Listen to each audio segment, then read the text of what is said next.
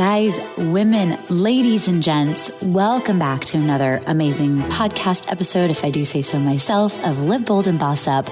We're so excited to have Sin Bastos join us this week to really shed some amazing perspective, passion, and light on personal and professional freedom. She's an executive wellness coach. She coaches at corporations. She coaches for executives one-on-one. She basically helps support you in achieving your personal and professional freedom, right? Like, get yourself in line. What's your root intentions, and guides you actively to achieving your commitments and purpose and vision and strategy. She is amazing. Her story is amazing on how she got to where she is. Really learned a lot throughout her journey. She was in corporate America as well too, and got completely jolted out. Her life came crashing down on her. So we really dive in. It's an amazing conversation. We hope you guys enjoy it. Sin Bastos, she's an amazing person. We had the privilege, Steph and I, of meeting her on the Tampa Bay Buccaneer cheerleading team back in the day. So she is an alumni as well, and we love her. We're so excited for you to listen to our conversation with her. We are so happy to have you here. Oh my goodness. Thank you. I am so excited. Much. You drove from, did you drive all the way from, I'm way away from my microphone on that one. Sorry. Did you drive all the way from North Carolina? Yep. Yeah. No, I drove on Sunday. It's like about 10 hours to get to Orlando. The kids were on spring break, so I made sure I went straight to Orlando. I spent all through Thursday morning in Orlando. I had a meeting this morning, and then I drove here. Left at 10.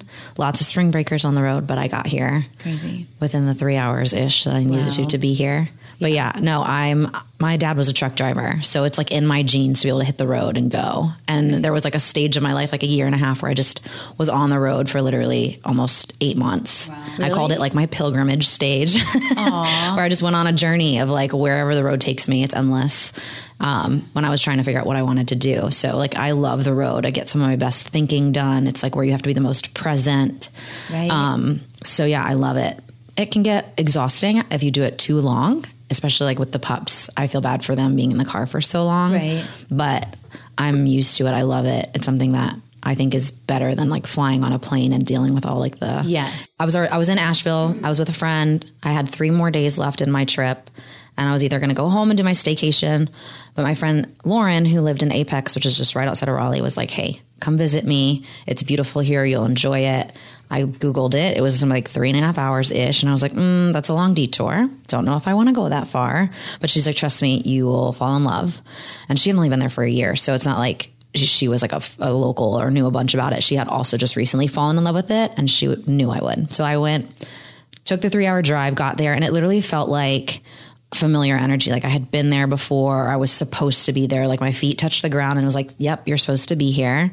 And we spent a day, we like drove around, had some fun. I saw the towns. The people were just so charming and welcoming, that Southern charm kind of vibe. Mm. And all of a sudden she's like, do you want to go to the beach tomorrow? Because it was just like, whenever you want to leave, you can leave. And she knew to like keep me there. She had to keep, yeah. So she's like, I want to go to the beach. And I was like, how far is the beach? She's like, 2 hours. And then I was like, well, hold the phone. We're going to go to the beach. And that's 2 hours from here. And I was just at the mountain 3 hours ago. Okay. This sounds like I might really love this place. And I wasn't really like, I'm going to move soon. I was still dealing with my mom going through what she was going through with her cancer. So I was like, I know eventually I want to move, but this sounds like some place that I could potentially see myself in. So I decided after I drove home, I was like, let me just do some research, see if this is even like a place that I would love to live. And it just fell off the wayside. Like it didn't come to me to start Googling like jobs. I was so aggressive about Seattle. Like I knew I wanted to go, but my soul still wasn't ready. And I think it was just because my mom, knowing that my mom was still healing. She didn't have my dad. Like I felt like I still How's really, your mom doing? Oh my gosh. Million times better. She is completely on remission now. She has no cancer, which is amazing. And she's like stepped into like grandmahood so much. I think before that, she was still very much like wife to my dad. She was still caring for me and my siblings as if we were still children, and like could not let go of that like motherly worry. And now that she like was able to like get through that, it almost like took this layer of worry away from her to be like, life is too simple, like too beautiful to waste. I have to be immersed in these kids. They're the future. And so now she was like this little girl. She would like play with them on the floor. She's just like in love. And I'm like just obsessed now to see her with that level of like life. And I said, this was divine. Like my dad passed away and my mom, similar to myself, went back to life as usual. And after something that big, you don't just go back to life as usual. Like everything changes. My whole world got rocked, but I chose to see it as a challenge to like not let it be a speed bump, to let myself just keep going. And my mom did the exact same thing. And she knew she wanted to retire at some point, but she finally decided, you know what? Now that I have cancer, she's like, I need to retire early. There's no point in driving myself like wild, trying to work and do all this stuff. She's like, I don't need to take life for granted anymore. And so I think the cancer, like gratefully, was the easiest cancer you could get, thyroid cancer. You just remove the thyroid and have some radiation and then you're sort of on your way, which is great for my mom. But I think it was just to wake her up and be like, you gotta like change your life. You gotta not be in that same pattern of what you were living in, which my parents came here from Portugal at their teens. My dad didn't have an education because he worked on a farm and had to work in a factory under the table to make money. Like my parents did not come from wealth. They came here for wealth. And so for both of them, like they were chasing this very specific dream. And my mom very quickly realized that dream wasn't really the dream that she wanted or needed, that it just was what got her here. Right. And now she can create whatever life she wants. So I see her now like in her fullest power. She's like grandma, superwoman. She like can do all of it. Like she can have all 6 of them at one time. And I'm like, you used to get so frustrated with just the 3 of us. I'm like, you all of a sudden inherited patience as a virtue. Like, wow. But yeah, she's doing amazing. And she's a reminder to me that, you know, I am still so much her, in so many ways. And I see so much of how I can become through who she's becoming. So it's just a beautiful like mirror that I have so close to me. And right. I feel like it's divine that I chose her to be my mother in this lifetime. Right. Oh, that's like, you said so many things where I want to dive into the rabbit hole, but that's like for another conversation. Like that one right there. Yeah. Mm-hmm. Okay. So share with us your story about, because when we talked about what we wanted to really dive into here, we talked about like your, you know, where you are now, but more importantly, like how you got to where you are now. Cause I think that's really important, knowing your story. Mm-hmm. So share with us a little bit about, you know, you were married before and had that corporate executive role, which you touched on a little bit. Yep. Talk about that and like what made you just like completely shatter those like social norms? Yeah. And I love that you call them social norms because they never felt normal to me in living in them. Like I always felt that there was this inauthenticity to me and I was craving just being authentically myself. When I was 14 years old, I remember having 2 jobs. I worked under the table, popcorn and cotton candy. I was bagging that for Disney World, and I was working at Dunkin' Donuts because you could get tips at Dunkin' Donuts. And I look back and I'm like, why was I working at 14 years old? I was still such a kid. Yeah. And it's because my parents and their upbringing, they both had to work at very young ages to be able to support the family. And so it's just tradition. It was inherited. And so when I went to school for management and I didn't really know exactly what I wanted to do. So I took 6 years to get my bachelor's degree in management, but I had graduated high school with my AA degree because I was just like, nice. I'm going to learn. And then I got to college and was like, I'm going to slow it down. And so I could have minored in humanities in college because there was just so much that I wanted to learn that I didn't know about myself. And I was learning it through those studies like anthropology and religious studies. And so there was a point in college where I had a boyfriend that I was dating who was really abusive, really toxic, was addicted to drugs, was a really bad person. And as this like nurturing caretaker type of woman, I couldn't help but want to save him. And so I got in this really unhealthy relationship of wanting to save this person. And I ended up getting into trouble at school. I started to like get bad grades, and my parents literally were like, we came to this country for you. We are helping make sure that you can get an education so that you can be somebody, because we couldn't have an education. And so they literally said, like, if you don't get your stuff together. We're going to abandon you. Wow. And it really triggered my abandonment wounds. My dad was a truck driver growing up, so he was gone a lot. So I already carried those abandonment wounds. And so I very quickly recognized I have to put my feet into the ground. I have to work really hard. I have to get this degree. I have to be successful, not just for me, but for my family. Mm-hmm. And so I got my bachelor's degree in business management.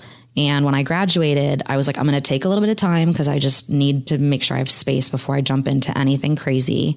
And I was cheering for the Bucks. I had just made Buccaneers, and I was just like, okay, lots of potential in front of me. What am I going to do? And I got recruited by Power Design. And it was like within a moment's time, I was walking on my graduation and then starting Power Design the next Monday. Like, which is great, which is awesome. Amazing. Everyone would want that. Like no lag time, like you're automatically recruited, ready to go.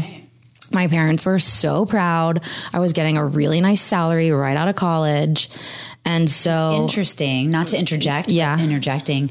It's interesting how you felt proud because you were making your parents proud. Yes. It's been such a pattern for so long of my life. Mm-hmm. And because I had come from a place of I was going to be abandoned because I was not making them proud. So it was this stark transition of, okay, this is what makes me feel successful. I felt like this indebtedness to them, this amount of overextension of gratitude that was necessary for them. And that was what filled my cup because I didn't know how to fill my own cup at the time. And so I started at Power Design, and very quickly I recognized like, okay, I can do a lot here if I just put my head down, just like I did with school, and be an overachiever. There were some obstacles there. I was a cheerleader in a construction company. So there was a lot of people who had their viewpoints about me and who I was. Right. And so there was this aspect of not only trying to prove my parents right, but also prove all these people wrong about who I was. And so within 2 years, I had 6 promotions there. And I just, dang, girl, literally, I just killed it. That is pretty awesome. It was insane. I like tripled my salary practically from when I started there. And, I created my own path from that point. I started to pitch like new ideas. I could see gaps in the business and was like, I think this is a need. At the time, they didn't have a training department. They had a guy that they had brought in to bring training to life through like third-party companies. And I said, nope, it needs to be here. Right then was when like the recession was happening. And so construction was slowing down. Was that 2008? Mm-hmm, yeah. 2009-ish. And when they were like, well, what would training do? I was like, it's going to be the biggest return on investment you can imagine. We're going to implement best practices. We're going to help create succession plans for people and learning paths.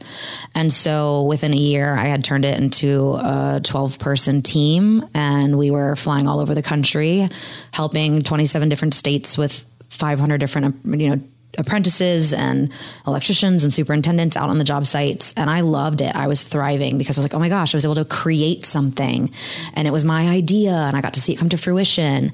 But what I loved more than anything else was that I had a team of people to do it with. I loved that I was coaching and mentoring people and helping them step into their power. Everyone that I brought into that team was someone from like a different industry or a different place. They weren't like inherent to construction or to training. And so the fact that I was able to help them transition into something, learn new skills, mentor them through things that were very personal, that were showing up professionally, it just like made me thrive. And so that training department was doing really, really well. And my boss was like, we have another department that needs some help.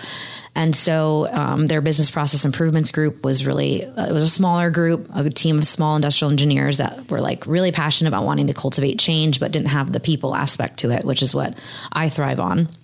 And so I took over this process improvement department, eventually got them all PMP certified, grew it again to like a large team.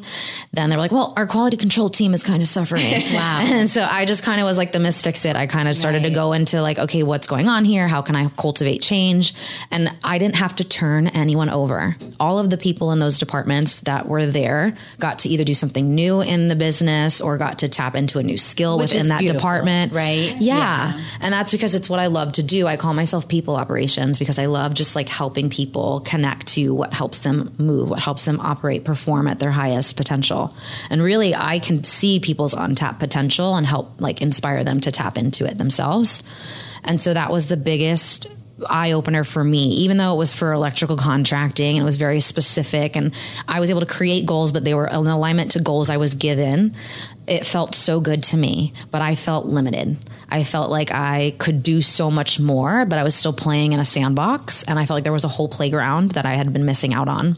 So in 2015, I went and got my executive MBA, and that's what like blew my mind, because all of a sudden I was the youngest female in USF's history to take that program. And thank you. Yeah, it was so amazing. And I fought hard in that interview because they grilled me like, you're a millennial. You're going to be around people that are a different demographic. And I said, I'm the workforce. They need to learn to work with me. And so it was really powerful to be able to be in that cohort. And I had the president of Fifth Third Bank in there. I had CIOs for large tech industries. I had private practitioners who owned their own medical facilities. I mean, all the different spectrums of industries. And remember, I walked on a Saturday and started Power Design on Monday. So I had very little exposure to other industries, other organizations. And so that 2-year experience was such a journey. I got to learn so much and apply it on the job. You can imagine with college, you don't really get to apply it. You're like, yeah, I'm learning, but I'm like studying for tests. And so I just blossomed in that 2-year period of being in that program. And my last class was my executive leadership class. And to finish the program, you had to write a thesis on your succession plan. And my succession plan was to leave Power Design. Yeah. I remember because we had lunch and talked about it several times. Yes. Yeah. Yeah. So I told my boss, I told her, I was like, this is my thesis. You told by her? The way, You yes. told your boss Yes. I said, by the way, I do feel limited. There's a shelf life on Cynthia at Power Design. And so I told her, here's my succession plan. Here's what I hope to do. I want to build a center of excellence. I want to do all of these things. And then as I exit out, I just want to be an executive coach. I want to be a project manager who then takes these visions that I work with these executives on to life. And I created this role for myself that I was able to do for about 1.5 years before I finally left the company and decided to jump and start my own thing. When did you get married and all of that? Like, that sounds like a lot of stuff. Yeah. So I had been dating my ex-husband. Towards the end of college, I met him. And this was like, I was finally back in the swing of things. I was doing good with school. And our relationship was kind of similar to the other relationship, just not as unhealthy. Like, I could see the signs, but he wasn't quite as far off as my first boyfriend was. It was more abusive and toxic. He was verbally unhealthy to me, and he was unhealthy to himself. And I understood that from an empathetic heart, like what that meant. And so I knew I couldn't fully fix him, but I knew he wasn't as damaged or broken as I had before. So again, going back to very little experience, very little exposure, only one boyfriend in my life, I didn't have a lot of practice. And so I also know from our culture, in Portuguese culture, you get married, especially in the Catholic Church, you figure it out, you work through everything, you pray on it, all of those things. And so I just thought to myself, I'm going to continue to learn how to compromise and learn how to like work through this marriage and make this thing work. And it was our honeymoon, which was in 2012. We got married officially. We had been together for 5 years. And I had given him the ring back several times during our engagement because I didn't know that. I just knew we couldn't do it. I knew it wasn't meant to be. But then I had my mom over my head who's like, you have all your family who knows about this. You're already having Catholic church counseling. Let me tell you, that's like a real pressure, right? It is like, so much pressure. Once you're engaged, forget. It's so hard. It's so hard. Like once you said yes, and I'm like, I was pressured in the moment. Like you see this ring and like it's the big moment that you supposedly are waiting for your whole life. And then you realize. Which is a whole other issue, by the way. Programming. Waiting for this your whole life. Programming. Exactly. Yeah. So interestingly, years after my divorce, when I finally told my mom about the truth about that marriage and what it was like, it was similar for my mom with her first husband. And that's why she was so much pressuring me to not go through what she went through, because all the shame she got for what she went through with going through a divorce. So on our honeymoon, literally the honeymoon I paid for, I got locked out of our hotel room in Cabo in Mexico. What do you mean? By myself. What do you mean locked out? He locked me out of the room, moved a dresser in front of the door so I couldn't get in, and just made me sleep outside in the middle of Cabo San Lucas. Stop it. And that was when I knew, what did I just do? What did I do? And then from that moment on, it was like, how do I get out of this? How do I survive this? Like, what does this even mean? Like, someone who can just do this to me and leave me outside, and it had never been physically abusive. It had just been verbally abusive and physically toxic, to the sense that he was an alcoholic and he would leave for like 3 days on benders and not like answer my phone calls. And I would be terrified that something was wrong. So I finally, after our first 6 months of living together, I got Cheese. That was like my protector, my little pup. And he started to cheat on me. I would go on work trips and there would be cars parked outside my house. My neighbor would tell me when there would be cars there, and he'd lie and be like, no one's here, they're lying. And our 1 year anniversary, we ended up taking a cruise, and I had won the cruise and it had to be used by that time. And originally it was going to be me and my girlfriends, but then my girlfriends fell out and he pressured me into coming. And we were on this cruise, and there was a couple we met there, and they were so nice. And I just saw what a relationship should feel like. And I brought it up to him. I was just like, is there ever a chance that you'll get there? Like, am I just going to continue to be your muse, the person that you can't stand? And what it was is I was everything he wanted to be. He could not find his own ambition, his own passion, his own purpose. And he saw me being successful and thriving to what he thought, even though in my heart I fully wasn't. And so he had to undermine me and belittle me to make sure I never left him. Right. And anytime I would threaten to leave or threaten to tell somebody, he would threaten to kill himself or to do something terrible to Cheese. And so he's very manipulative, very narcissistic. And most women that I talk to are in this space all say the same thing. It's like, when you're out of it, you're like, how did I do that? Right. But you have so much empathy and love for somebody, and you can't help but understand them. And it's a protection of understanding yourself. It's a form of self-love in a way. Mm-hmm. And it's sad, but it's the truth and how I navigated that relationship. And so on that 1 year cruise, when I was finally like, is this ever going to change? It like flipped him out, and he choked me out, and I was out for 6 hours. Stop. 6 hours. Oh my God. Yeah. And then I get out of my room, and where do I find him? He's at like the dinner that happens like for our time that we're supposed to have dinner with the couple. And he was like, you wake up drunky, as if I had like passed out drunk. So that's when I realized, okay, now it's physical. I have to be very careful. And he'd come home drunk, would be really aggressive and abusive, and like wouldn't punch intentionally, but would like push very hard and pull me up against a wall and choke me and do things like that, so that it never was actually hitting me, or push me out of the way because it was like not officially like pushing me or punching me. And I'd always confront him in the mornings. He's like, I have no idea what you're talking about. I was asleep. He would like throw up on the side of the bed. Like, he was just always such a mess. And finally I told myself, I can't do this anymore. I can't pretend that everything's okay. I can't fix him. I have to fix myself. And it was interesting because it was leading up to my 29th birthday. My dad is someone I would never call for advice. I was constantly talking to my mom. If my dad called me, I was usually in trouble. So when I was like, let me call my dad, my heart just knew he was going to give me like exactly what I needed to hear. And I didn't tell them at all about the abuse or anything. They just knew, like, I had bought the man a boat for his birthday 1 year. I had taken us on all these lavish trips. Like, I did the stuff that looked normal, but didn't actually love that man. And my dad knew it. He's like, I knew from day one that you didn't love that man and that he did not love you. He's like, I knew that this was just you repeating another pattern in your life. And he's like, I don't know why you don't love yourself enough to find someone better for you. He's like, but I think it's time that you love yourself first. And I was like, wow, that is exactly what I needed to hear.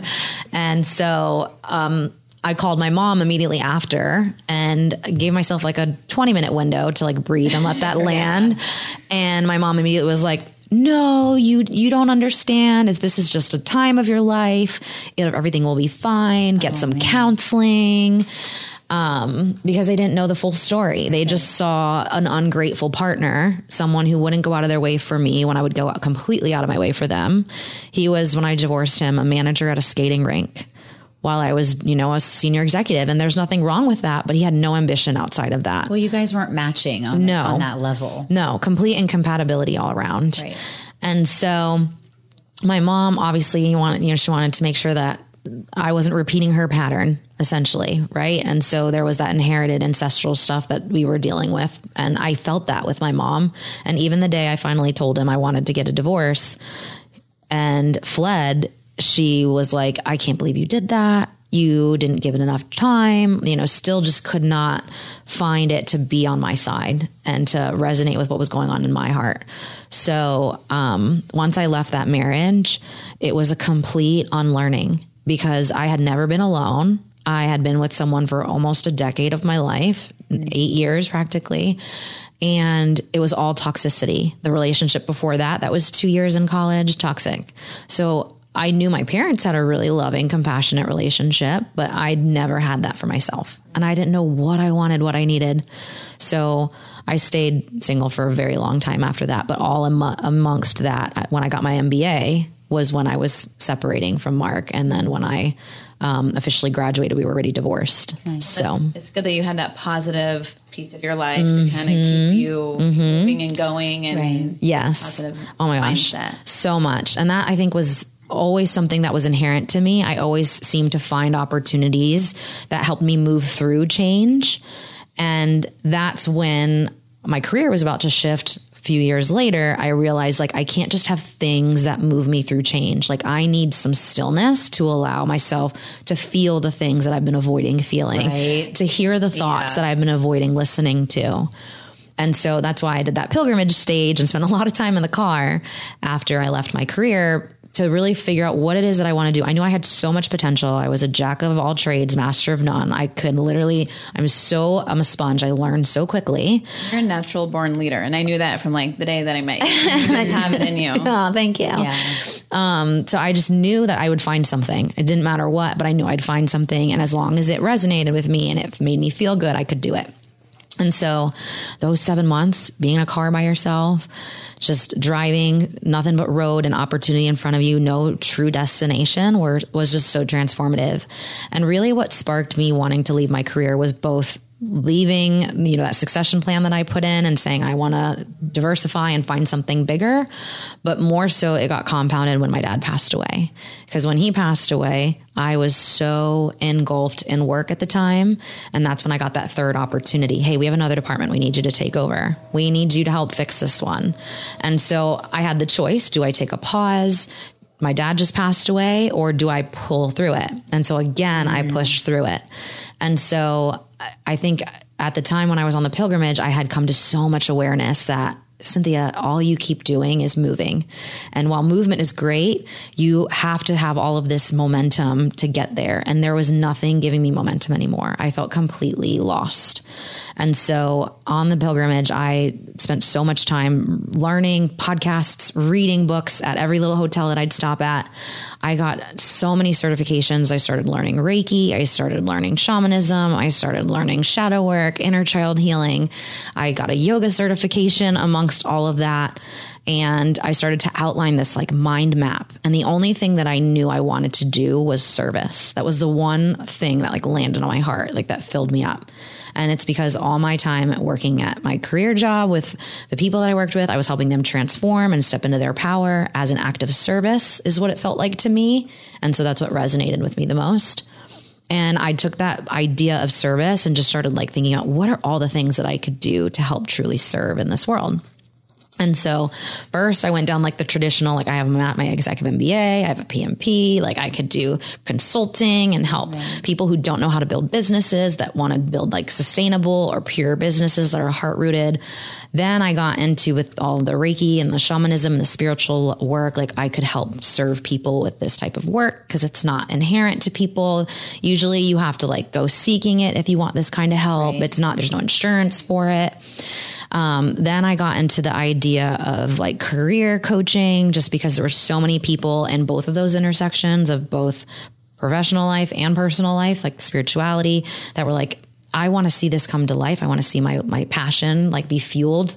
And I feel they're two separate journeys for me. And so that's when sort of this intersection of personal and professional freedom started to resonate with me, because so much of my profession came from my personal experience. I was bred to work. and to support my family. And that's why I became such a go-getter and such a hard worker. I was threatened to be abandoned. So that abandonment wound is what triggered me to make a lot of decisions, not just in my personal life, but in my professional life. I was so afraid to lose my job. I was so afraid to not get the next bonus or the next raise. Those things were so parallel for me. And so when I spent a lot of time really thinking about like, what is this going to look like? I looked at all of the ways that I'd served. I had recently joined the SPCA of Tampa Bay on their board and thought to myself, I really love doing nonprofit work. I love the idea of it being mission focused versus revenue focused. Like that really resonated with my soul. And so I just dived right in and started to like map out what could a nonprofit look like. Oh, that was close. And no joke, it just started to like talk about manifestation. Like the moment I was in my truth and it was resonating with my soul, like all of these things just started to show up for me. All of a sudden I had people who were interested in wanting to learn more about what I was doing. And I always say you teach what you most need to learn. And so at first I just started teaching people shadow work. I started teaching people Reiki. I started teaching people how to tap into their own subconscious. And eventually it started to unfold into, okay, well, how do I then like incorporate this into like my human life, like taking it into the professional life and making it realized. And so I started teaching people how to sort of integrate those two worlds. And then people were like, I love what you're doing. How do we like bring this to the world? And eventually it just blossomed into this idea of how do we create a community of people who are doing this same thing together and they can lean on one another? Because my journey was so lonely and it took me going and seeking all this help, these individual coaches and mentors and practitioners and learning these sort of trades and certifications around self-healing and self-love and self-advocacy to recognize that like we aren't taught this. Yeah. And so I went on this like long journey of like, what is this going to look like? Is this going to be like insurance for spirituality? Like I didn't know that would what be it, really cool. Right? I hope that goes down. It's one of our pillars. Yeah. It definitely is. Anyone who's a part of our community helps offer discounted, if not free services and goods to people that can't afford it. Right. So it eventually spun into that, but I was at the time attracting so much. There was such an expansive opportunity in front of me and it was intentional. The universe was like, nope, not yet. You're not supposed to find the lane. You're still in expansion and exploratory because I was learning myself. Mm-hmm. That's all I was doing. Even though I was serving and helping serve others, it was teaching me how to serve myself. And so I started to think about how do I create a community where not only you can come to serve, but it's as a bigger proponent of serving yourself. And that's where it just became like, we're going to have teachers, we're going to have ambassadors, we're going to build a board of directors who really finds like passion and wanting to see something come to life and to be able to be a part of something that's going to grow and eventually have people in their practice become a part of this movement and it be a part of their growth and development. And then it created this like mentorship pool and partnership pool. And all of a sudden it became this very feminine space where business can sometimes be very masculine and rigid, like we were talking about. It became this very feminine space where you can come and go as you please, serve and be served as you please, and co-create versus compete, which is very masculine, powerful energy. Co-create when you recognize someone is very similar to you, has very similar gifts, but maybe has just a different perspective to help you learn a new perspective or to step into something a little bit different or new. Mm-hmm. And so it's just this beautiful garden is what I keep calling it, where we're just planting these seeds and fermenting them and helping them grow. That will eventually be its own space that I can come to. I mean, every person that's a part of this is teaching me something. So like when we were chatting earlier, we were talking about how like a lot of people have like their professional world and then they have their, I don't know, personal world, mm-hmm. right? And they don't intersect. Yep. So this program that you've developed, company, nonprofit, yep. is the right word for it. That helps kind of interlock both of them. Yeah. Right? And how much they've lost sight of what they actually love, what is inherent to their spirit that they've been told to do or have been programmed to believe they need to do because that's just how society is. And the people who come to me for career coaching and executive coaching realize how so much of their limiting beliefs in their business and their ability to perform and become entrepreneurial or successful as an executive is due to the things that are limiting them in their personal life, the things that they've created space from. One of the biggest things I do when I start any form of program with anyone is values. So many of us have values that come from a space of lack, not from a space of abundance. Wait, expand on that, please. Yes.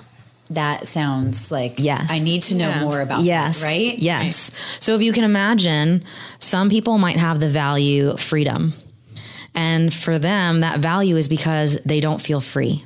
There is a lack of that value in their life today. They have to go to work that they don't like, or they have to report to someone that maybe doesn't make them feel good or makes them do things that aren't in alignment with their truth. They might have to have responsibilities that keep them away from things that make them feel free, right? So freedom is really important to them because it's an absence to them and it's not available to them. Makes sense. Yes. A lot of us who are like, family is a big value. It usually comes from having a good family system. But some people could be like, I want family as my value because I've never had that and I want to cultivate that. So it comes from both spaces, but majority of people, when I do this exercise, recognize how much of those values actually are desires because they are lacking them in their life presently. And so that awareness in and of itself is transformative. So many people are like, my number one value is family, but they spend majority of their time working and doing things that keep them from their family. Right. And so other people say their biggest value could be to be successful, but have no way to define what success is or define it the way they've been told to define it. And so that values exercise that we do really helps people just awaken to some of the whys behind what they're doing. And we get even more rooted into that why. So why is family a value to you? Right. Why is freedom so important to you? And as you start to uncover some of these rooted truths, these rooted whys, you recognize they're either conditioned to you from the way you were raised, society, not having something, but the way you viewed other people who have them, which might be a misperception. Right. I can't tell you how many people say money is the number one value for them because it's going to give them freedom, because they've seen so many people that have lots of money look free. They look free. Right. And when you start to dive deeper, you recognize just even having that much money sometimes is a trap, because the fear of losing it and not having it again could be very heartfelt to them. It could be very fearful to them. Some people see that having an absence of affection or appreciation is really heartfelt to them. It breaks them. It makes them feel like they're doing things just to be in motion. But when in reality, they just haven't found the appreciation for self, or they haven't been affectionate enough to themselves. So it could be just lack from experience and lack from self. And so those are sort of the two ways we break down values. You mentioned just like a few sentences earlier about, it could be from your upbringing. And I know you don't necessarily mean like your parents are bad, right? It's not about that, but it could be about you're not really taught the real meaning of words. No. And language is the number one reason why we struggle, because it's so limiting to what we actually feel and what we actually experience. And so much of what we see and observe is really what we learn. Hearing is just another byproduct of that. I say our brain is the processor. Our body is really the mind, because we're sensing our experience more than we realize. Our subconscious is in action way more than our mind is. And so our first few years, when we don't even understand language, are just observing behavior. And once we start to learn language, we then try to differentiate the observation from what we're hearing and what we're being told. We might see our parents doing something that looks right, but we hear that it's not good, it's not right, right? And so then we have these polarities that we're trying to understand. And understanding is one of the biggest things that makes separation happen. Trying to understand something is where you start to disconnect. Okay, what is this thing that I'm observing that seems to be one way, but this thing that I'm hearing that seems to be another? It's so hard to connect those two bridges. Mm-hmm. Right. Well, I'm sure social media has like a big play on this too. Yeah. Oh, hi, puppies are coming in. Thank you. Should I leave this open? I mean, yeah, since everyone's gone. Right? Hi, you guys. You guys came to do this episode with us? The puppies just came into the room. Yay. Can you hear them? You can hear them. Can I pick you up so I can show everybody? Get a doorstop. Cheese, come here. Cheese, come this way. Come here. Come say hi. Come here. Can Come I say pick you hi. up? Come here. Oh, maybe mommy. Here, come here to say hi. Come Come say hi. Come here, you. Oh. These are our guests. Look at their faces. Oh. Oh, yeah, snort right into the mic. That noise is just so deep. Well, Mabel just had The best life. her 5 seconds of fame. Yeah, she did. Yeah, she did. She's like, I love the camera. Maple bacon and cheese. yes, Love it. I know. They're Let me pick this up so you don't eat it. Well, I was like totally like zoned into this whole time. yeah, sorry. I love it. Yeah. No, it's all good stuff. Is there anything that we like didn't talk about that you want to talk about or want to mention? I think the biggest thing for me, going back to personal and professional freedom, is understanding that these two are not separate, right? And sometimes we try to make them like parallel and we try to make them be in balance of one another, but the two are so ingrained, right? Because how you get to show up in your professional life is a byproduct of who you are personally. All of your personal skills, characteristics, attributes, they don't turn off. And I remember when I was younger, way back in the day in my career, I did a DISC assessment and they gave me this test and I got results and it was like natural versus adaptive. It was very triggering for me because I'm like, okay, so I have to adapt in certain settings and I can't authentically show up as myself. And so when I realized that I was adapting my behavior in a professional setting, I wasn't actually being my true authentic self, I started to realize I had personal work to do. And the more personal work I did on myself, the more my professional life actually came to flourish. Right. Now I'm able to actually step into my power and be authentically myself. I can have a conversation with anybody about what I do. I don't have to feel like it's a space that I adapt into to be able to hold a conversation, that I have to step into this leader role or into this advocate role. I can just be authentically myself. So most people tend to, like I said, separate the two. And I think really intersecting them and bringing them together is how you kind of feel out your most authentic self and really start to flourish and grow personally, not just professionally. And we set really, really rigid goals professionally for ourselves, but not always personally. And personal goals might be things like, oh, I want to lose weight, or I might do this like marathon, or usually some sort of like physical, or but they're not the same in relation to like. Not. We never hold ourselves accountable for like losing weight or something like that. No. I've known so many people who are like, I'm going to lose 50 pounds like every single year. Yeah. Like, you haven't done anything. Yeah. 0 pounds now if you lost a million. Well, yeah. But, you know, 50 was a little aggressive. I should have said like 10 or 15. But, That's funny. But we are taught all these, like, we have goal, like, structures at our professional careers. And we have these, like, really intentional accountability measures that we put in place to make sure we're doing those things. But we don't do anything like that in our personal lives. Yeah. And so being able to bring some of those professional characteristics and aspects of who you are into your personal life too are very powerful.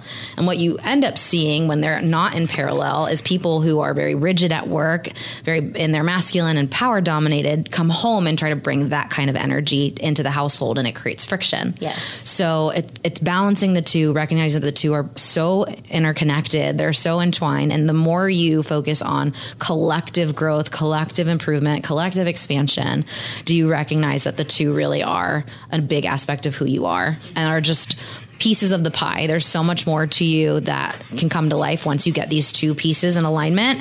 All of a sudden you have so much more awareness, so much more potential. The amount of abundance that comes to you when you're that level of magnetic is just incredible. So how do you, sorry, you were just about to ask a good question. Sure. How do you take yourself from, like, because we're business women, right? We have to be in our masculine energy a lot. And sometimes I can get into my feminine energy pretty quick, but like, is there a trick to like getting into that feminine energy? So the more you cultivate it personally, the more natural it comes to you professionally, right? Like I mentioned, a lot of us, we step into an adaptive state here, but the more naturally something occurs to you, the more it'll organically show up for you. For me, when I'm trying to be more feminine in my business, it's about surrendering, creating flow, and being in harmony with your truth, right? If you can think the masculine energy, it's linear. It's very subjective. It moves lane by lane, moment by moment. Whereas the feminine is more fluid. It's in flow. It's in surrender mode. It allows whatever happens to happen. And from that space of intuition, you can then move through. So cultivating practices within your business, similar to how I'm saying, bring business into home life and have goals and structure, which is more masculine, cultivate femininity in your business practice. Maybe instead of having weekly team meetings, you have a daily stand-up that authentically creates conversation. Instead of having weekly cadence of reporting metrics, you have daily recaps of how the day felt, right? So it's just little, small, micro changes that aren't so grand and intentional and linear like a masculine energy would be, but it helps cultivate more of that flow, that surrender, being more in the present. And even when it comes to like competition and power, like you can imagine goals, metrics, we always have like a team leader of the month or someone who hit their sales goal or their benchmarks, celebrating the people's failures, allowing people to talk about where they've overcome challenges, like bringing more of that into the workplace to celebrate empathy and compassion, ways to build community in the workplace, allowing people to choose what role they want to play instead of them always being the role that they have to be. So those are some really simple ways in business to do it. But again, the more you cultivate it personally, the more authentically, because you'll feel so transition to masculine when you come into the workplace. It won't feel natural to you. Those are just great things that you said. Like, love the tips that you gave. Yay. Those are like easy things that you can action on. Little things like I love it. Yeah. Yep. And then we always try to cultivate like the integration of personal and professional life. So when you are doing goal planning, like how does this support your personal life? What personal goals are you setting for yourself? And how can we support that as an aspect of the things you do and what you bring to life every day? And everybody has different wants, different desires, different values, and they're going to constantly change. Pre my dad passing away, my values were making sure that I was a strong leader, that I was able to provide and do all these different things. The moment my dad passed away, it was freedom, flexibility, independence, right? So your values will shift as you experience life. So creating that space for people to shift as their life shifts. That's a huge piece right there, because you're right. We all change Change, period. We change, right, period. Yeah. And you have to allow that flexibility in your loved ones. Yeah. And there's so many changes that people know happen. Like you get married, you have children, right? And that we all know in a corporate world how easy it is to celebrate those and to create space for those. Right. And there's even law around some of the things with pregnancy and such. But there are other life changes that happen for people. Like my mom, for example, when she had cancer, there's nothing there in the world that says you need to give her time and space. When a woman miscarries, there's nothing for that. So just allowing a culture that supports empathy, that supports the human condition, the human experience, helps people feel more connected personally and helps that come to life professionally. Yeah, that's huge. I feel like, I think we know that maybe unconsciously, but we don't know that subconsciously or through work.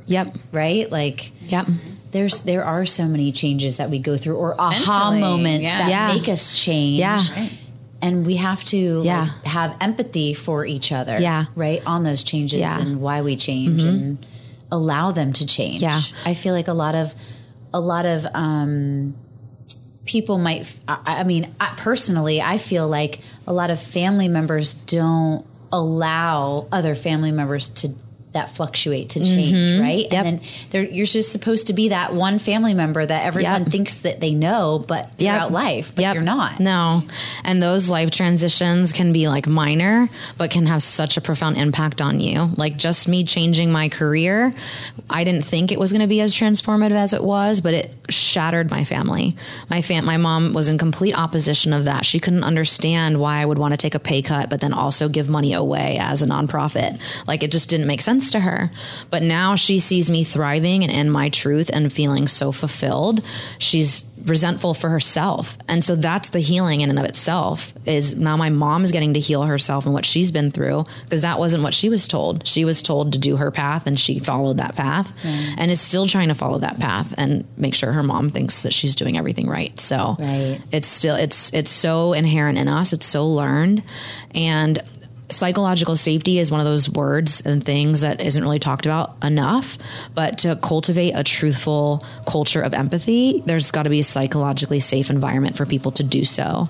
And when there's things going on in the world collectively, it makes it even harder, like COVID and now Ukraine and all this stuff going on, right? So it makes it even harder. Distractions. Yes. And so people's psychological safety is already heightened. It's not fully there. And safety is our number one rooted value, no matter what. Even if people don't say it's their value, it's because they're not feeling unsafe right now. Right. Everything else is more important. So once you pull that rug out from underneath somebody, it makes it that much harder. So you have to cultivate a culture of psychological safety and empathy for people to feel like they can show up their full self, even if that sometimes is someone who might not be fully here. Yeah. That's amazing. I feel like we do that at Next we Path, do a right? good job of it. I think so. Yay. Like a lot of things you were saying, I'm like, okay, like thinking of things that we do, Right. that kind of are along those lines. Yeah. We have a lot of like organic and natural conversations where we like are completely ourselves, like to the point where I don't think we act like that at home sometimes. right? Like the conversations and stuff that we just like are giddy about and we're silly and Well, and then I was also thinking about the vision boards. They're not just Right. professional goals; they're personal goals too. So we go around, our whole company goes around individually and talks about our vision boards, and so you learn Every a lot year. about their individual goals, their personal goals, work goals. Like Yeah. you learn a lot about a person just by doing that. Yep. And that was one example I was thinking of. Yeah. And we like in our nonprofit, we try to cultivate like monthly check-ins. Like, what are you letting go of this month so you can create space to receive next month? And Good one. that's a really powerful tool to help people be like, what am I still carrying with me that I don't need? Because when we talked about some values can come from lack, and eventually you might be holding on to something that you think is lacking, but you've already fulfilled that need. You just haven't been aware of it because you're disconnected from your what experience. does that even mean? Like what do you get rid of? So a lot of times limiting beliefs are what keep you stuck, right? You Right. might think, okay, I have to make more money. I have to make more money. But really it's a limiting belief. What are you spending your money on? How much of it is going Coffee. right? Right? For right? you, yes. Like, what are you spending your money on? Is that a value for you? Is it hitting a need, or is it or a necessity, or is it a desire? And I always say desires are your stepping stone to your destinies. And so many people are fulfilling needs in absence of their desires because So hitting desires is a good thing? yeah. Ooh. Yeah. And that's programming. From when we were little, we were taught not to have certain desires, that they weren't good for us. But all of us were given these unique desires intentionally to get us closer and closer to our destiny. How often have you set a goal and gotten to it and that was the last thing you did? No. It's always been a stepping stone into something new. Right. During that journey to that benchmark, you uncovered some other idea, some other vision, some other opportunity. And so it's always a paradigm. It's always unfolding. And so the more you connect to your compass, the more you just navigate the map rather than figuring out like what spots am I stopping at. Instead, it's a journey and you're constantly just changing direction. Micro actions in little different directions get you so much further than trying to take these grand leaps, not understanding why that desire is there. So I love talking about desires because it's one of the things that I was taught not to have. Right. Some of my desires were told selfish when I was little. Right, exactly. Right. And they were to get me closer to awakening to what I truly desired. And I'm still in my 30s. I have years to go. Yeah. Thankfully. Right. Hopefully. And I feel like the more I continue to be in alignment with my truths, my desires, the more they will unfold. I had no idea I was going to start a nonprofit. No idea until I had this desire of wanting to serve, to want to connect with community, to not want to do this work alone. And when I put the intention out there that I didn't want to do this alone, all of a sudden I attracted in all these people who wanted to do it with me. And now the desire is even bigger. I want to help provide service to people who can't afford it. I want to help people who don't have opportunity to get into this space and have the coaching and mentoring they need to do it. I want to help people who don't have any support in their life, have a network of people now that they can lean in and support. Because making this type of transition, you lose a lot of people. There are so many people that are attached to the old versions of you. And until you actually recognize that those people are just versions of you, they have to elevate to this new version of you to stay. You won't have the space to bring in all of those people that you actually want to attract that are in resonance with you now. Oh my gosh. You said so many things. I'm like, oh my God, I want to go down that rabbit hole, and that rabbit hole, and that rabbit hole. No, I feel like we could talk for hours. I know. Like literally everything you said, I want to This is amazing. go down that path for a little bit. And this one and this one. So Yeah, I love it.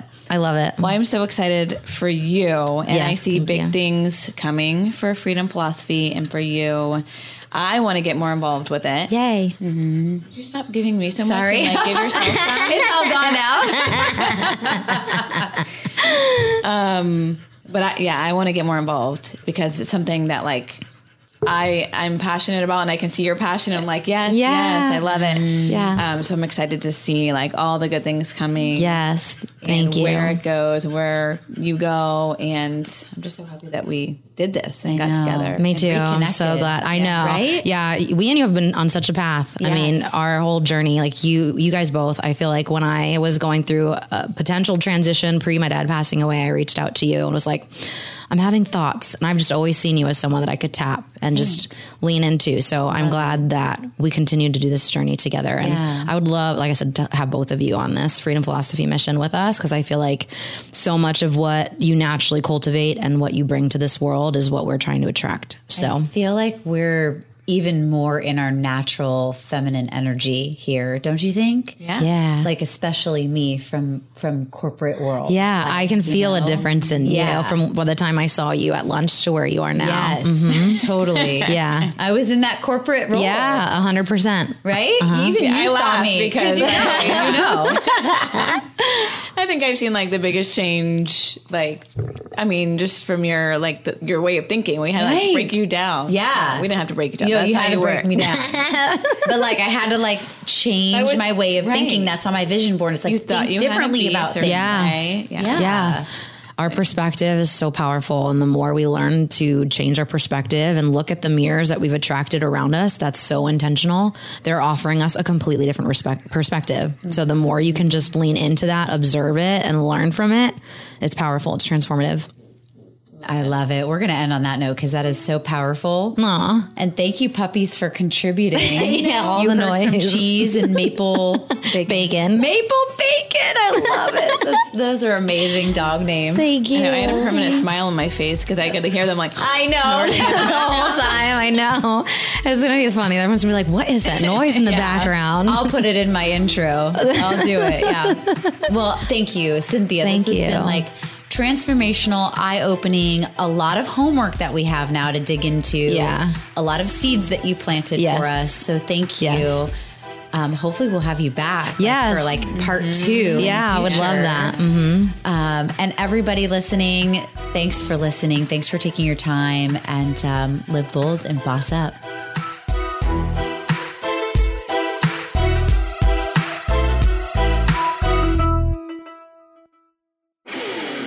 This is a Rock Stops Here with Rock Riley Quick Fix on Radio Influence. This is really, really, really one of my favorites. I had not met her personally until this podcast that you're going to hear right now. As a matter of fact, I stopped her from walking. She was walking at a brisk pace. Wait till you hear how this one went down and how cool she is. I'm talking about my guest on the Rock Stops Here, Jane Slater from NFL Network. I'm not a big person that sits around and says we have to have X amount of women at the table. I'm not big on necessarily checking the box. I'm big on the right people for the right job, but you have to get an opportunity, right? There weren't a lot of opportunities early on. So there weren't enough women to make me think, well, that was a career lane for me.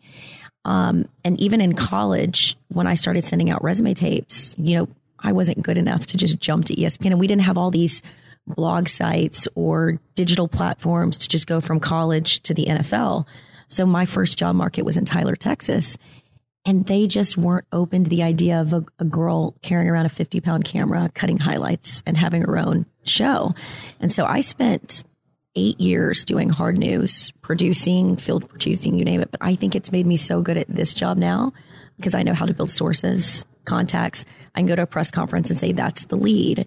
Here's the video that I need. And because I've worked behind the scenes, I can help my producers do their job. And so I think, I always tell people that I mentor, you may not get the job you want to begin with, but take whatever job you can get. Don't stay too long, but get as much equity in this profession as you can because it will pay off down the road. The Rock Stops Here with longtime radio and TV personality Rock Riley is found anywhere you find podcasts and radioinfluence.com.